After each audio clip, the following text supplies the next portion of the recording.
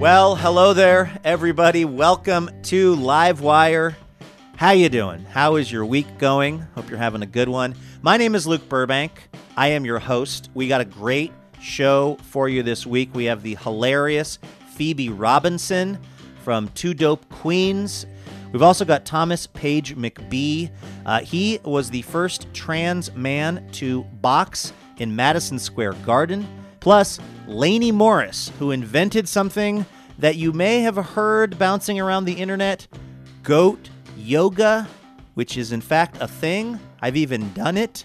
And we have music from a Livewire favorite, Sammy Brue. We're talking about paying your dues this week on the show. And interestingly enough, considering I have this job where I'm a radio host, I didn't really pay my dues that much in radio. I was, hired as an entry-level person, but I was so bad at the entry-level stuff that they just kept giving me other things to do, which moved me closer and closer to the microphone, till eventually I was just doing this. I'll tell you what, though, the thing that I did pay my dues in was my attempts in my 20s at becoming an actor. And that's what I was telling our announcer, Elena Passarello, about when we kicked off this show. So let's pick things up on stage at the Alberta Street Pub in Portland, Oregon. My agent called me once and said, okay, you booked this job. It's playing a part in a 3D movie. I was like, wow, that sounds big time. And he goes, well, let me clarify. It's actually a 3D short film. I was like, okay, that's still pretty cool. He goes, actually, it's an industrial film for an insurance company that's going to play at a get-together of the insurance agents who sold the most insurance during a given year. Wow, so not even all the insurance agents. No, just the cream of the crop. The lucky ones. Nice. And it was me and another guy. We had these very puffy, piratey shirts on, and we were there in this short film to fight the mascots of the other major insurance companies. It was a pirate-themed insurance? I don't know why we were dressed in these blousy shirts, but we fought a person who represented Flo from Progressive. Oh, wow. And we fought a Geico gecko. It was super weird. My agent said the good news, though, in addition to booking this job, is that you're going to get to go to San Diego where they're going to show this film to all the insurance agents. Okay. And I was like, why would they want me there? And he was like, they just want a little kind of celebrity buzz. And I was like, you think they're going to be excited to meet the guy who killed a pretend Geico? We get to San Diego, and they're like, your job is going to be to just go out before this film shows and just hobnob with the people. And I was like, no one is going to want to meet us. Nobody cares. But they're like, it'll be fine. So the night before our big meet and greet, me and the other guy, we go out and we get wasted in San Diego. Wasted with an H. Like as drunk as maybe I've ever been in my life. I wake up the next morning, I am in bad shape. Oh, no. And I look down and I have a bunch of missed calls from somebody from the insurance company, and they explain that the screen they were supposed to show the 3D movie on doesn't work. So now they're showing the 3D movie in a small conference room on a television.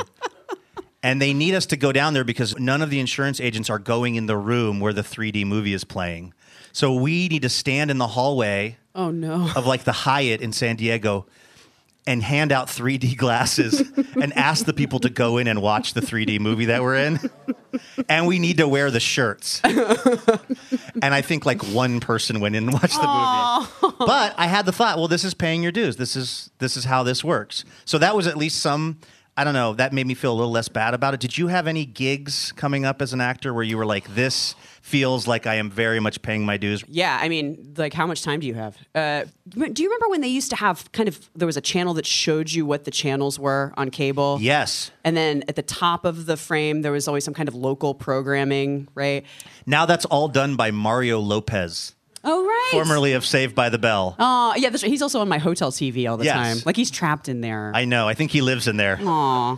So I got a gig once that everyone was really sorry that I had to take this dues-paying gig where local sellers of things, local mongers. This is where? Where in America? In Pittsburgh. Okay. What? If they didn't feel like they could do their own commercials, they could pay to come to a studio and someone with sort of home shopping network expertise could interview them.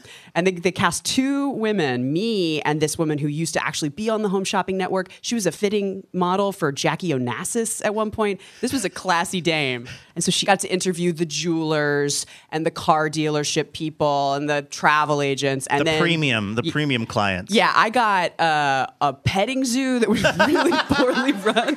So I got to hold like a fennec fox in my hand, and it scratched my front up. So for all the other interviews that I did that day, I had just these bloody claw marks on the front of my outfit. I got a dude who really didn't know how to do like middle school science demonstrations, and he was sort of blowing up Bunsen burners. It was the most fun I ever had. But you liked it. Oh, I loved it so much. See, I admire that about you, Elena. I feel like you just kind of like when you're thrown into a situation, you're just like, okay, here I am. Let me just enjoy this as much as I can. I do think, though, that if I had to sit with a poofy shirt on and hand out 3D glasses for a movie, I would feel not as great about that as I would have holding traded that for what's it called, a fennel fox? I think it's a fennec fox, like Fennec a little fox? desert fox, little sleepy little fox. Somebody wrote on Twitter or somewhere that any zoo is a petting zoo if you're brave enough. And I feel like that's it's kind of a good life lesson. I feel like that was the motto of this petting zoo that hired me to do those interviews. That's where we were going with this whole thing, people. Hey, we've got a guest who knows something about paying your dues. He was the first trans person that we know of ever to box at Madison Square Garden. He wrote about the experience in his fascinating book, Amateur, A True Story About What Makes a Man a Man. Let's bring him up now. Please welcome Thomas Page McBee to Livewire.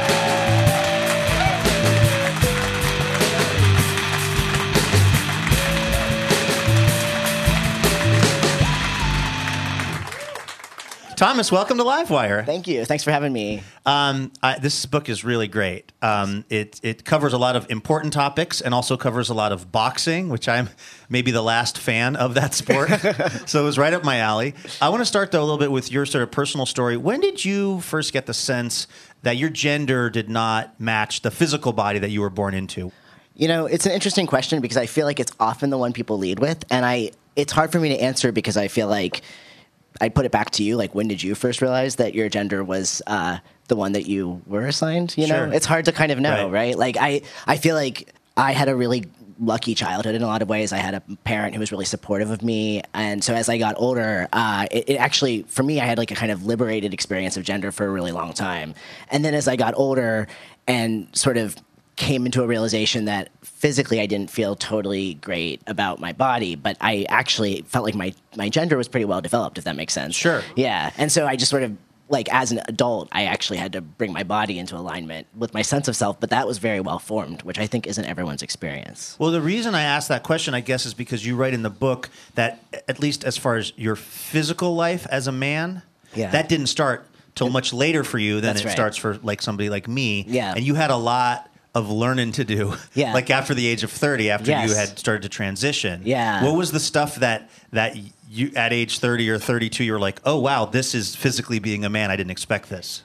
Well, so I was thinking about paying your dues when I was walking up here in the 2 minutes before I had a chance to start talking. But we like to keep you on your toes here on Livewire. But I was just thinking, like, I feel like I have only ever paid dues, if that makes sense, like, as a man. But at the same time, on the opposite side of that, as a man, I don't have to pay any dues. Like, I had a gender identity before this where I was sort of androgynous and masculine.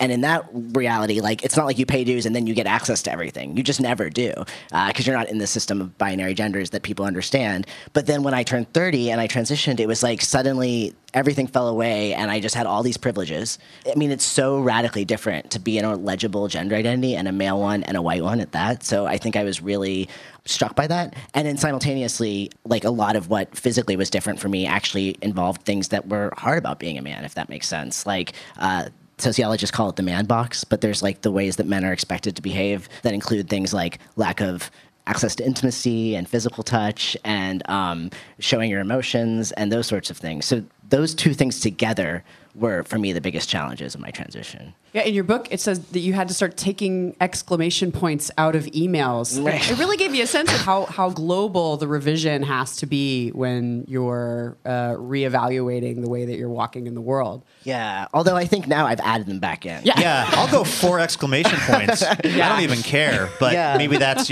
cis privilege. I don't have to look at that through the lens of what does this say about me. Well, I mean, it is, though. I mean, we're joking, but it is. When I first transitioned, I really tried to just pass and be the man that the world expected. And then I think as I was doing that, I was realizing more and more, no matter how happy I was at home, in my apartment, in my body, whenever I left the house, I was like, this is a nightmare between the expectations of masculinity and also actually feeling like I was experiencing privileges that I didn't want to be experiencing without doing something about. Both of those things were really troubling to me. Like, what do you do when you're a man and you're around other men and they're saying something Right.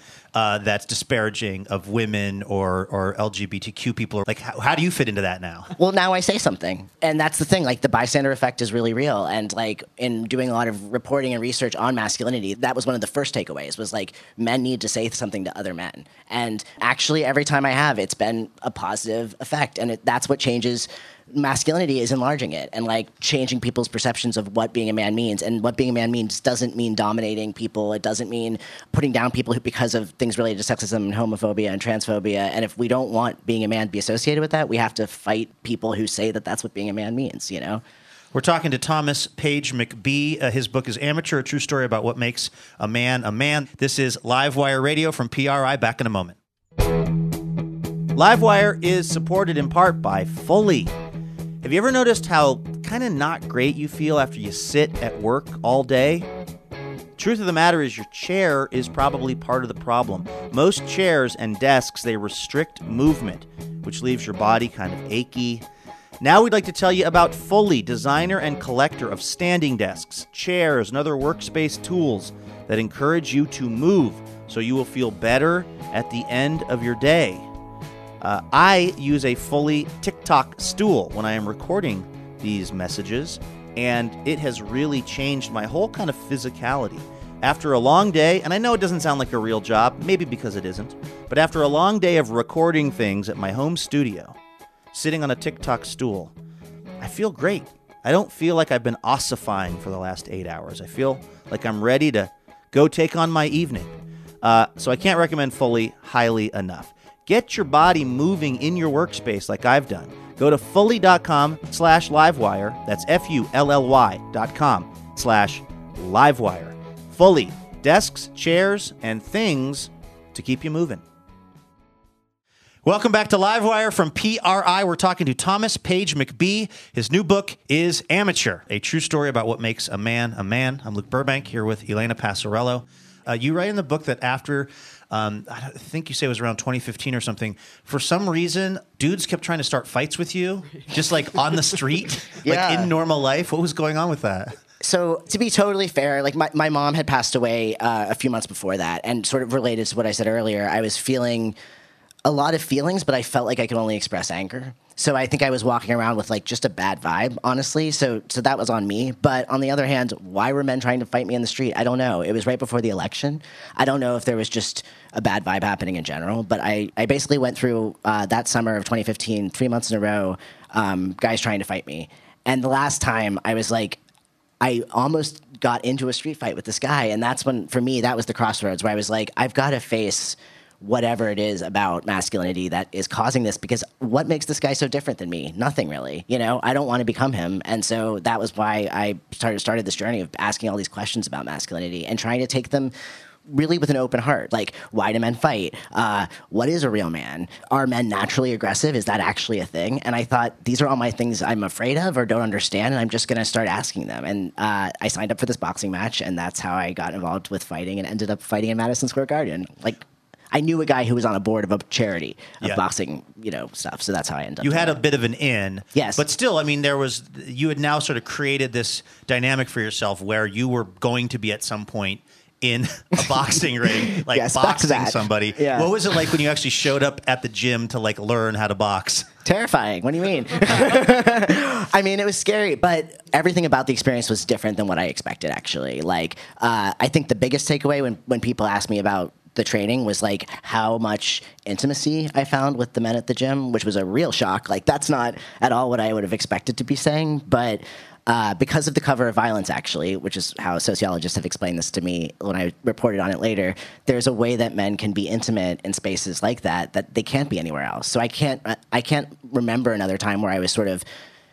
treated with more support or affection, or just generally like where I could be as vulnerable as I was when I was training to fight, which was really shocking. Like the very reductive explanation would be that because these men are together and they're doing this kind of what we think of as a machismo thing, it creates space for them to then be more intimate than they might feel comfortable in other contexts? Well, because their masculinity isn't fragile. There's no one questioning like if their masculinity is real or intact, and therefore, because of that, they don't need to prove it, which is like obvious, but also like when you think about it, so troubling. But like, you know, I think what I found hopeful about it was that when men don't feel the need to prove their masculinity, all of those things that are just part of being a human are there, you know, and that's what I was experiencing as a person training to fight.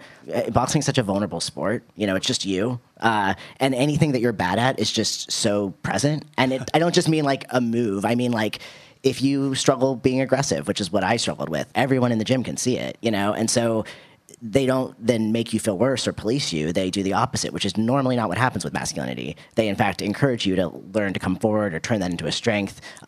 So I experienced a sort of like a completely different understanding of masculinity because there was no fear about having to prove that you were a man. But you also did not really make it public that you were trans. Right. And then you wrote that you sort of regretted that decision a little bit later. Like, why didn't you make that known to folks? Yeah, well, I mean, for my safety first, because I just didn't know what to expect. But also, I really didn't want to have my trans status mediate the experience at all. I didn't want to look back and think like, oh, I wonder if people are treating me differently because I'm trans. I wanted to really understand, you know, just me, myself in my body, the way I'm being perceived. How is my experience as just a man going through this training? Like, what exactly does it say about being a man? And I was worried that if people knew I was trans, that they might treat me differently in some way. We're talking to Thomas Page McBee. His book is Amateur, True Story About What Makes a Man a Man. I love how honest you are in the book about how bad you were at boxing. Yeah. As the actual event was approaching and you were going through different sparring partners and you were finding out how really hard boxing is, did you toy with the idea of quitting? Or were you worried about sort of embarrassing yourself when you got into Madison Square Garden? I felt like I didn't even think about quitting because I really had to do this. Like, I didn't know how to resolve these issues I was having. It almost felt like my transition in the first place, where I was like, first step was I knew I was a man and I needed to become one. The second one was like, how do I be the man I want to be in the world? And I really didn't know how to be that person. And because I wasn't a boy, I had no boyhood. And because I have frontal lobes, when I was going through this experience of dealing with masculinity, I was like, I can't reconcile what's expected of me and, you know, who I believe I am. Like, I just can't do this. So I felt like for my integrity, I had to do this boxing match. And it mattered so much less to me if I won or lost. It's funny when I hear you talk about this, you're talking about these personal motivations that are making you right? Yeah. Figuring out the book with these questions that are deeply personal, but you're also using verbs like reported. It just makes me wonder, with your journalist training and the way that you solve problems and ask questions as an external reporter, how did you navigate the transition to reporting about other people to really reporting about yourself, about these personal things? Yeah, so I did the entire experience. I really tried to not talk to other people, and I just lived the experience of the fight and just took a million notes and was really present in that. And then when I reported out the whole book, I went back and talked to historians and sociologists and psychologists with those big questions in mind. So the first experience is sort of the arc of the book, the fight itself, but then actually everything that fills out the book comes from the more universal, and actually I'm lucky because I felt like I was hoping that would be true, that all these hypotheses I had about myself were relevant to everyone. The things I was concerned about and worried about are really, really universal aspects of being a man. I don't want to give away the end of the book, but we'll just say you made it to the fight. Yeah. You did the fight in Madison Square Garden. What did you learn that you can apply to your real life and that other people might be able to apply to their real lives from this experience of learning how to box? One of the things you write in the book, which I'd never thought of, is fighting is mostly about what you do when you're overpowered. Mm-hmm. That's a pretty profound thought, I think, for life along with boxing. Yeah, there's two things I've sort of come up with that answers that question. One is like related to the book itself and the process of doing that, which is that I think asking questions with a beginner's mind is never a bad idea. But two is like, I actually think learning to fight itself was actually really important, and I wasn't expecting to feel that way. And I think especially for people who are in a marginalized body in one way or the other, you know, when you're socialized to not fight, the fight is taken out of you. I think learning to come forward and to be aggressive is actually really important, not because I think people should be going around being violent to other people, but I think knowing that you have it in you to do that is actually a really powerful thing. And so I'm really glad that I know I can fight, even if it's just for something I believe in. Thomas Page McBee. The book is Amateur, a true story about what makes a man a man. Thomas, thanks for being on Livewire. Thank you.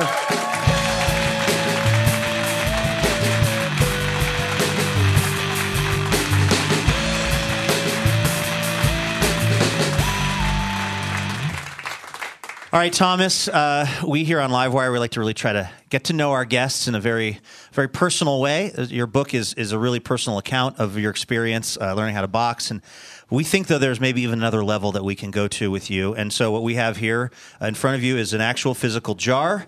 This has in it the 5 essential questions of our time. Wow. We call this the Jar of Truth. Here's how this is going to work. Thomas, you pick a question out of the Jar of Truth. Elena Passarello is going to read it, and then we want to get your honest answer to one of these 5 essential questions of our age. Here we go. Elena, please Mr. read. McBee. Yes. If you were a font, what font would you be? I actually know, though. Arial Narrow. Wow. Yeah. Wow. I did not expect you to have an answer ready to go for that. How many boxers in America would have an Arial Narrow font answer ready to go? I think you're on a short list. Why Arial Narrow? Well, because I've had to look at a lot of fonts to do my website, and I've thought a lot about like what feels the most aesthetically like me, and I really settled on Arial Narrow. So bizarrely, I have an answer to that. What is it about Arial Narrow? Is it it's like narrowness? clean and it's narrow, and it just really narrow is what sells it for me. Yeah. Really attached. I had a Times New Roman phase back in the 90s, which Yeah. I kind of regret. I don't know. That's such a ubiquitous font. What about you? I think I stay with Times New Roman because it's so bland. I can tell when I'm being a bad writer. Really? Yeah, because if you put it in Garamond, all That's your true. stuff looks like the most brilliant stuff ever. There's Welcome to Font Talk. You know, the crazy thing is we're probably right now airing on a public radio station somewhere in America that has a show called Font Talk. Probably. Yeah. That led into us, and this is essentially That's redundant. your next gig. Yeah. You're going to headline Font Talk. Definitely, because I knew right away. I what know font that if was. I was given a limited time to live, I would just go all wingdings. No. I think writers, like, one of the things that you do when you're trying to edit is you put it in, like, Comic Sans or some god-awful font. Make it big? Yeah, really big and really awful looking so that you don't fall in love with the way that it looks. That's like a trick when you're editing. I've never tried it. I just stay neutral. But I was thinking Comic Sans would be a bold choice. I wish that I felt that way, actually. Right. Yeah, that's really going That's against the ultimate grain. power move. Yeah, it really is. If you are confident enough to be like, yeah, Comic Sans. Yeah. What up? Well, Thomas, you were literally the perfect guest to talk about paying your dues and to answer font-related questions. So thank you so much for being on Livewire. Thomas Page McBee, everybody.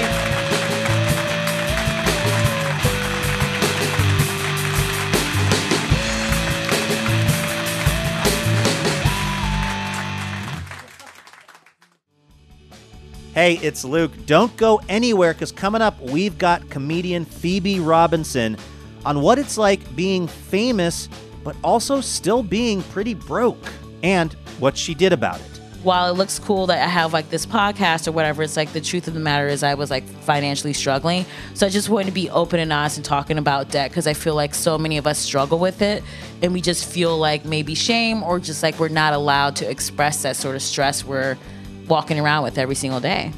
That's still ahead on Livewire from PRI. Sweater season is here, but before it's time to unpack the knitwear, Alaska Airlines suggests one more taste of summer. Alaska Airlines now offers low fares on nonstops from Portland to Maui, Hawaii Island, Kauai, and Oahu.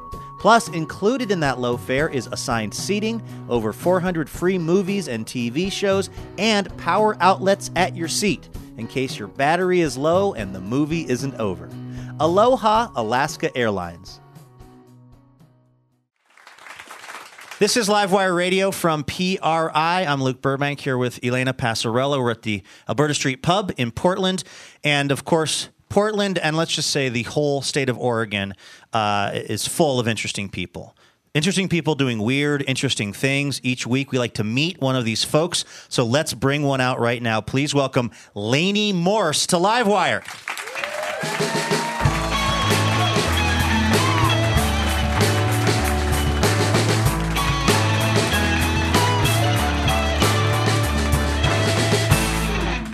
Okay, you and I met before on a TV story that I was doing, but for the folks listening in the radio audience who aren't familiar with the fascinating aspect of your work, what are you credited with inventing? Goat yoga. So how did the idea for goat yoga come to you? I had auctioned off a kid's birthday party at my farm, and one of the people that came to the birthday party was a yoga instructor. And we're standing out in the field, and, the goats are all around us, and she's like, you should really let me have a yoga class out here. It's just beautiful. And I was like, okay, well, the goats are going to be all over the humans, so sure. And so I'm a photographer, and so we had her out, and, the goats jumped on top of her, and we did some video and some promo shots and put it on Facebook, and it just exploded. Why do you think people have become so obsessed with this idea of goat yoga? Like, it is an international thing now. It is. It's in Switzerland, Amsterdam, Australia. It's everywhere. And, I think everyone needs a happy distraction from the negative news, politics. When I started to launch this, it was the presidential debates, and I would post videos of my goats just sitting there chewing their cud. And for some reason, it's very relaxing. And I would say vote goat. And I think the journalists and people just wanted a happy distraction. And that's really what it was about. I also have noticed that, in particular, goats seem to really fascinate people. What is it about a goat? Like, why? Yep. I mean, there's lots of cute farm animals. Yeah. What is it about goats that people are so into? Well, a lot of people don't have any interaction with goats. And so when they first come to the classes or they come to the farm, they realize that goats possess all these characters that humans have a hard time obtaining. So that's, being in the present moment, being joyful, being funny. And so when you're around them, I think you take on that energy and they're just calm. And so that's really what it is about. And so they don't need a connection to a human. They just bond to you naturally. When you came in my barn, what did they do? They surrounded me with love, and they knew almost nothing about the presidential race, which was a huge relief. Exactly. So just for people that are wondering about the kind of practical implications of this, the goats crawl on people while they're doing yoga poses. Like, when you hear goat yoga, one doesn't exactly know what that means. Like, how does it actually work? Well, it's humans doing yoga, and there's adorable goats around. So a lot of times they crawl on your mat and snuggle up next to you, or they nuzzle you, or they hop on your back and just want to take a nap, or it's just their natural inclination to jump up on top of people because they're prey animals. So they want to be on top of things. And, my particular type of goat yoga, because now there's lots of competitors. There's probably 500 out there. Wow. Yeah, I'm not kidding. It's, a lot of them dress their goats up in costumes, and it makes it look like a circus to me, and it's frustrating to me because I'm trying to convince people this isn't something that's silly. This is really goat therapy, and that's what got me through some hard times. And yeah, because you would go, before any of this goat yoga stuff started, you were kind of dealing with some stuff, and you would just go basically sit in your barn at night and just chill with your goats. Right. Yep. For kind of therapeutic reasons. And I still do, Luke. Every single day, 4:30, I go out and I just walk with the goats out in the field and spend time with them, because that's what disconnects me from stress and, whatever I'm going through. And, I've got 8 locations now all over the U.S., and it's important that I go out and disconnect. Yeah, well, I have to ask you this question. I know it's always in every interview you do probably, but people want to know about this. The goats when they go to the bathroom because they are not like housebroken. No. What's the situation with that? And is that gross for the people doing the goat yoga?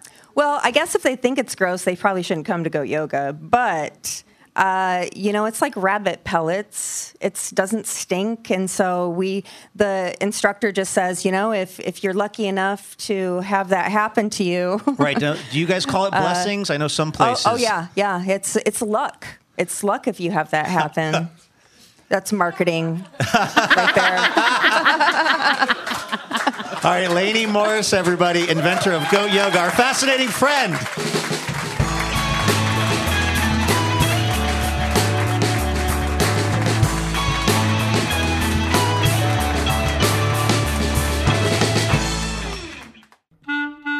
Hey, it's Luke Burbank. I just want to tell you about the Livewire podcast.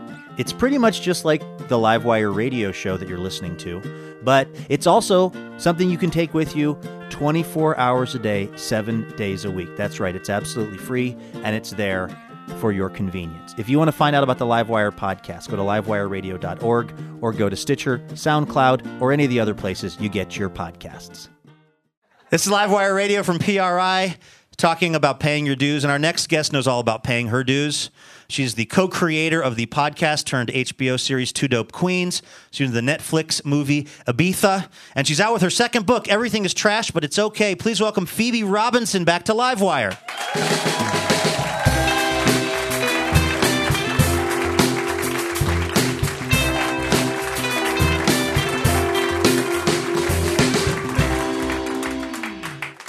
Phoebe, welcome back to the show. Thanks for having me. It's been 2 years. I know. Yeah. And in the interim, you starred in a movie, you wrote another book, and I'm exactly where you left me. No. Literally nothing has changed about my life. We're all growing in different, speeds. Yeah. That is very diplomatic. I appreciate it. This book of yours, which is a really fun read. Thank you. I was cracking up reading the book. It's just packed full of jokes and insights and stories from your life. Yeah, so basically the book came about because it was after the 2016 election. I was feeling sort of like, everyone's so angry and divisive, and we're all sort of like yelling at each other, not really communicating. But then I was like really inspired by seeing how like people were mobilizing. So I was like, everything's kind of trash, but it's okay. Like people are like sort of trying to find the positivity in things. And when I was starting the book, if you're going to say like everything's trash, I feel like you have to own up to like your own garbage first. You say in the book that you are, basically a trash person, but you're okay with that. What makes someone a trash person? Well, I think my trash is like kind of like charming. Like I watch reality TV, or if I go to like a massage parlor, like I'm a gassy person, so I'll just like sort of like eke out farts like throughout. I used to do this a lot. Like I would go to the movie theater, and I would go get Chipotle, and I would just sneak food into the movie theater and make like sure everyone like was on guard for me, so I like wouldn't get caught. So just sort of things like that where you're like, Phoebes, get your life together. Like strangers? Like you bring in the Chipotle and you'd be like, hey, okay, everybody's gonna... Yeah, this is a community now. We're all trying to make sure I don't get busted bringing in food from the outside. Yeah. Your mom seems to not care a whit. Mm-hmm. Any famous people you meet, be it John Hamm, Tom Hanks, she only wants to know, is it Viola Davis? Is it maybe Bruce Willis? Yeah. Like, The Rock. She's not giving you the feedback that a lot of parents would give when their child is like interacting with some of these major celebrities. Why? And also, has that driven you in your life to not have the kind of obvious parental feedback on some of these things? I think just like parents get locked in on like 5 celebrities that they like, and they will never like deviate from that. So it is Viola Davis is number 1, The Rock, Bruce Willis. They love the Obamas, Oprah, and like that is like mostly it. Like I think they'd be like, if they saw Will Smith, my mom would be like, okay, I guess. But like even then, I think she's kind of like, no, where is Viola here? Like where? Do your parents, are they the kind of parents that, celebrity stuff aside, were always heaping praise on you and always like really into whatever you were doing?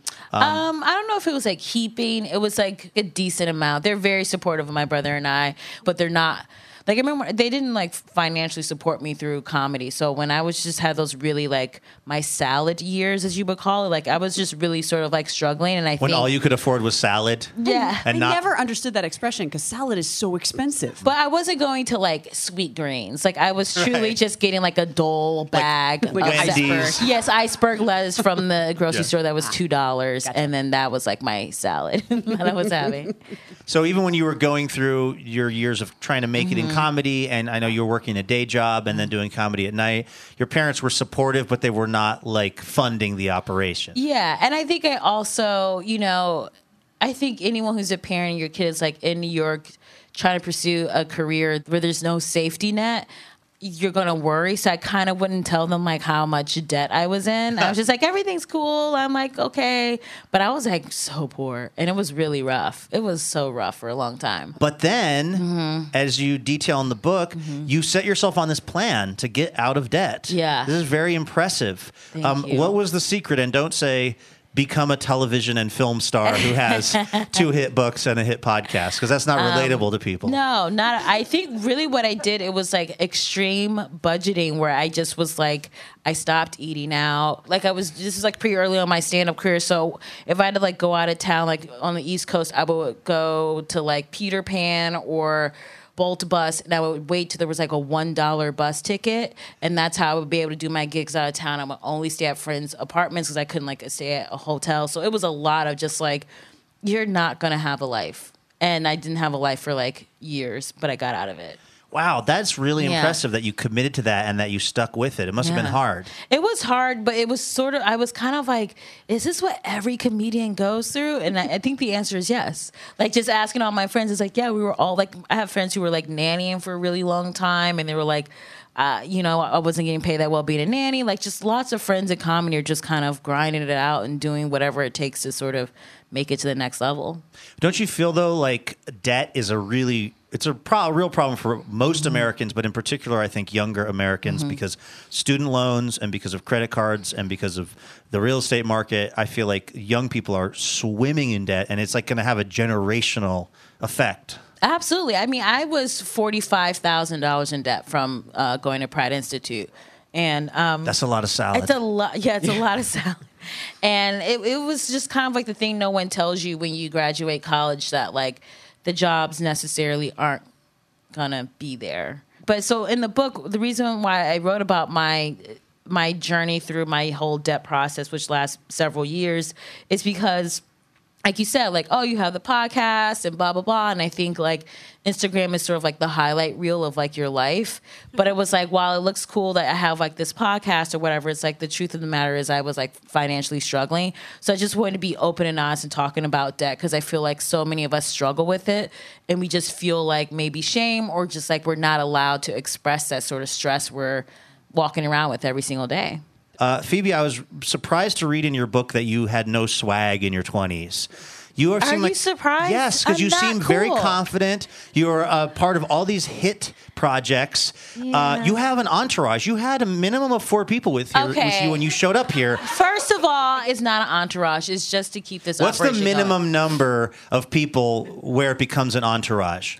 I think it's like 5. But I feel like I normally just walk around by myself. Okay. Yeah. I'm not trying to entourage shame you, but I do think that you have an energy about you that seems like you're comfortable in your own skin, and you're a funny person, you're a smart person. These are all things that seem like they would accrete to a certain swagginess, which you say you didn't have in your 20s.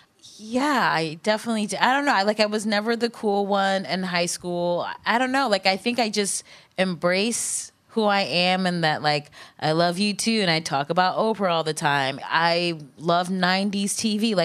But I don't think I'm cool at all. And I'm not saying this so you can be like, no, you are cool. Like, I just don't think I have swag. I think I just sort of just like, I'm kind of a geek, and I think that's okay. Oh yeah. Like, I think everyone is.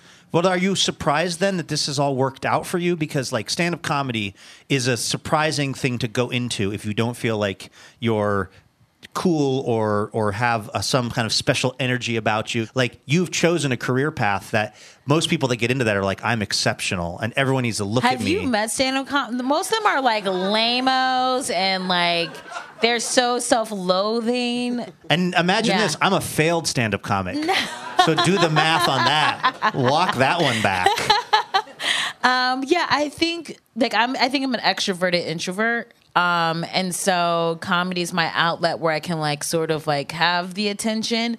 But like in my regular life, like I think I'm just really sort of like more reserved than my public persona kind of lets off. But that's good for my career so I can make money. Yeah. Your book is Everything's Trash, but It's Okay. Let's talk about some non-trash moments of your life that are also in the book. For instance, just like swimming with Julia Roberts off of her yacht in Serbia. Croatia, yeah. Croatia. Yeah. How did that happen? That was pretty wild. So Ibiza, we shot it in Serbia and in Crow. That's what I call Croatia. And Does Croatia know you're calling it Crow? No, has no idea. And it's like, can you please stop once you hear this interview? So her husband, Danny Mulder, was the director of photography for the movie. So Julia and the kids would come out. And Vanessa Bayer, who also stars in the movie, like her and I are like, we were so thirsty for Julia's like approval. Like we would constantly be like, can we hang out? Every single day, like, can we do brunch? Like, whatever, like, we'll hang out. And they always said yes, and we're very surprised by it. So anyway, one weekend, Danny was like, oh, yeah, they're coming to town. Like, we should all hang out. And we were like, yeah, let's do it. And he was like, let's get a yacht. And I was kind of like, just you get it, because I can't afford it. I'm still in year 5 of the 7-year plan to pay my debt off. This is no we. This is a you get the yacht. But they ended up getting the yacht. It was super fun. And I was the only person of color on this boat. And so naturally they all knew how to swim. And I was like, oh, I don't. I'm like the stereotype. I just never got into swimming.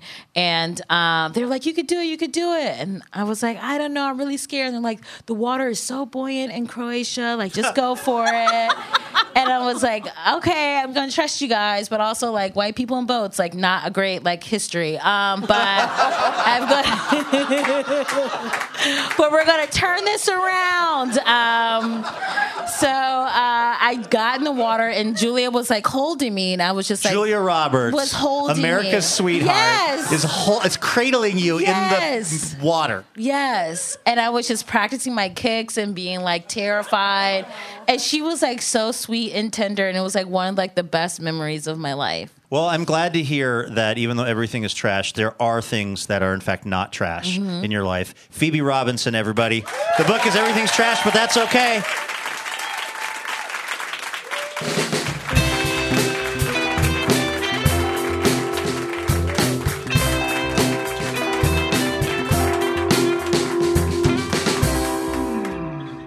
This is Livewire Radio from PRI. We will be back in just a moment. Hey, we want to say a special thanks this episode to Laura Cadiz of Tigard, Oregon, and Margaret Bates of Vancouver, Washington. Laura and Margaret are part of the Livewire member community, and what they've been doing is generously supporting our show with a donation each month. We are thankful for that because, if I'm being totally honest with you, we would not be able to do Livewire without people like Laura and Margaret. So thank you so much to them. Thanks for making Livewire possible. Welcome back to Livewire Radio. We've got Phoebe Robinson here from Two Dope Queens. Her new book is Everything's Trash, but It's Okay. Luke Burbank with Elena Passarello. All right, Phoebe, your book points out that everything these days is metaphorically trash, but we have some actual questions about trash and garbage. Which is a big deal here in Portland. You got to throw the right thing in the right receptacle. Oh, cool. This is serious business. We wanted to get your opinion on this because you know a lot about what is and isn't trash. Okay. So we have a little quiz for you. This is a part of the show we call Let's Get Quizzical. Let's get quizzical, quizzical. I wanna get quizzical. Let's see if you know your stuff. Yeah. Right? Yeah. So good, you guys. Okay, let's start off with a quick multiple choice question. Here in Okay. Portland, which of the following is not actually considered trash? Please, no help from the audience here at the Alberta Street Pub. Oh man, this is hard because in New York everything is just thrown on the street, so we have no idea. Okay, Portland's much better. Okay. The plastic container that your arugula came in, is that trash? Bacon grease in a sealed container, is that trash? Heavily used diapers, is that trash? Or envelopes, is that trash? One of those things I just read you is technically not trash here in Portland. Probably the bacon, right? Close. It's actually the envelopes. So it wasn't close. No, you're actually... Literally, other than heavily dirty diapers, maybe the furthest you could get. Envelopes are not trash. They are, in fact, recyclable. Oh, They're not trash here in That Portland. makes so much sense now. I'm just saying, if you get any fan mail while you're in Portland, Phoebes, Okay. the envelope goes in the recycling, not in Yeah. the trash. How about this? Okay. Trash people. Let's talk about a garbage person. A garbage, not the people who pick up refuse, but, a garbage person. Okay, got it. They are typically defined as somebody who's terrible in a sort of everyday way. Are any of the following behaviors enough to classify someone as a garbage person? Okay. Coming to work on day 3 of a nasty cold and touching everything, is that garbage person behavior? Yeah, stay the hell at home. How about this one? Responding to a text over a day later saying, sorry, just seeing this now. I do that all the time. That is such a I'm really bad about that. I got to retire that move. I mean, everyone in such my a lie. Everyone in my life knows Yeah. my email isn't being hella crazy. It couldn't be that hella crazy all year long. What about, is this a garbage person behavior? Frantically pushing the shut door button when you see someone rushing trying to get to the elevator. Yeah, that's bad karma. You should not do that. That's the worst one. Yeah, of all. that's really You think rude. of all of those? Yeah. That's like forcibly trying to shut someone out. Yeah. Okay, which of these things that are currently acceptable in society are trash and which are tolerable? Okay. All of our mail is now just catalogs. Like, we just don't get any mail that's not cataloged. That is trash. Like, Yeah. we're wasting so many trees. Let's stop. Okay. Canceling plans under an hour before you get there via text. Trash or tolerable? I mean, I'll do that. I will do that. So I tolerate, but I know that's like rude, but I'm also like, sometimes just don't want to put on pants. So, Right. yeah. How about self-service checkouts? Trash or tolerable? Oh, I love that. Tolerable. Yeah. It's like, especially if I'm like on my period, I'm just buying like, pads and ice cream and like Midol. I don't want to like Right. just have to like put that in front of someone Right. else and be like, now you're a part of this story. So, Yeah. You'll that's take my it. me time. So I'll just do All it right. myself. Phoebe Robinson says tolerable. Phoebe Robinson, everybody. Check out her book and her podcast and her HBO show and her movie. Thanks, Phoebe.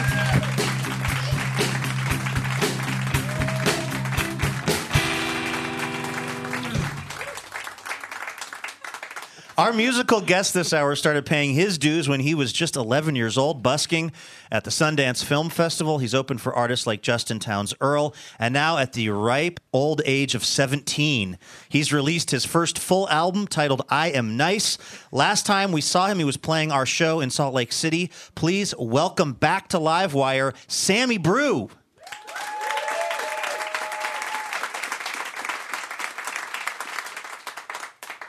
Sammy, welcome back to Livewire, man. Thank you for having me, dude. I feel so good. Really? Yeah, I do actually.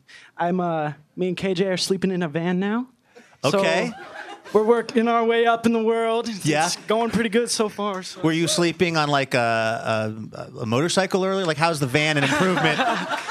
It's actually my first car. I got my license not too long ago. Congratulations. So I needed something to keep this train moving. You were really adventuring. Is this, okay, you got started very young and you've gotten some good attention as a young musician. Is your career progressing the way that you kind of imagined it would? Oh, yeah. Yeah, I'd say. I'm here at Livewire right now. It's Yeah. great. I mean, this is great. the top of the mountain, buddy. Right? What song are you going to play for us, Sammy? I'm going to play a song that is on an EP that I just put out not too long ago. This song is called Our Garden. All right, this is Sammy Brue with KJ Ward right here on Livewire Radio.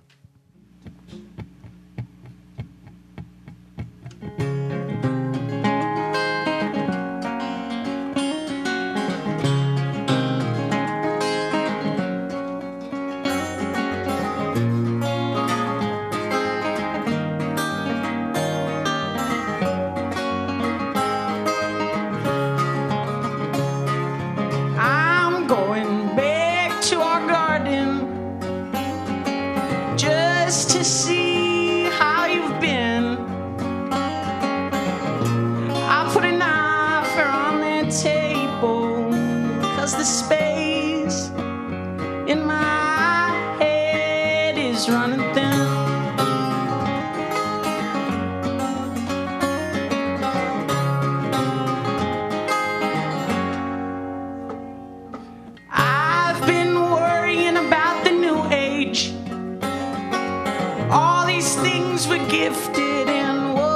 have to say.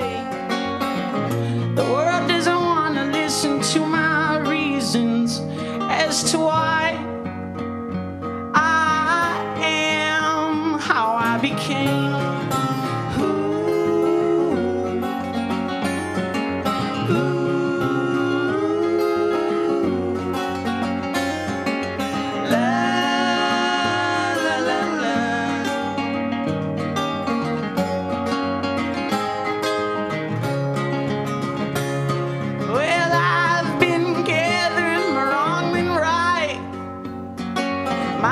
Feeling heavy, they laughed that you were mine. Yeah. I was told my chances, they are endless, but that ring, it just seems too far out of sight.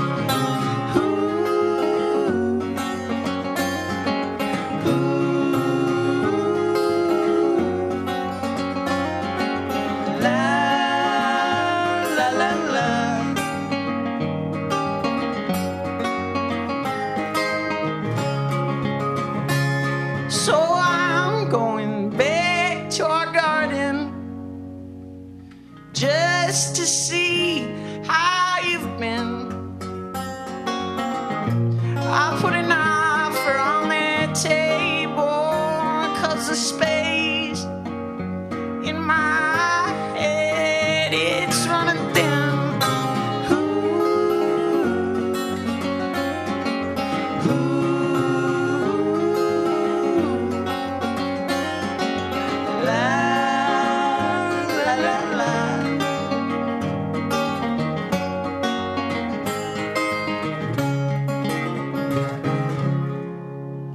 Thank you, guys. That's Sammy Brue and KJ Ward right here on Livewire Radio.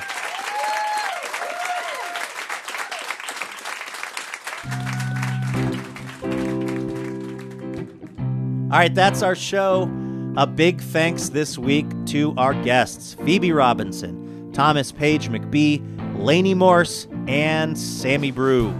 Livewire is brought to you in part by Alaska Airlines, Foley, and the Jupiter Hotel. Laura Haddon is our executive producer. Lauren Masterson is our development and marketing director.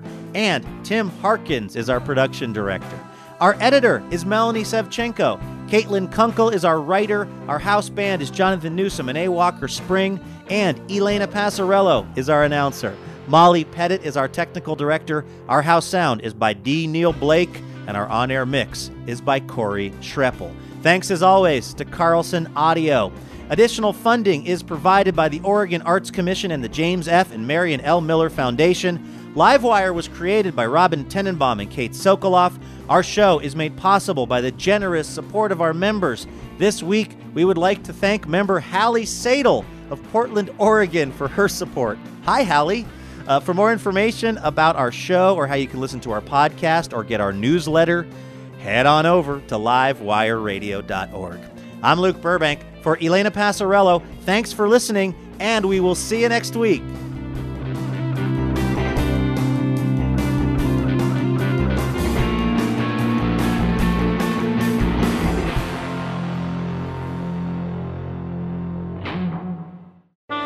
PRI, Public Radio International.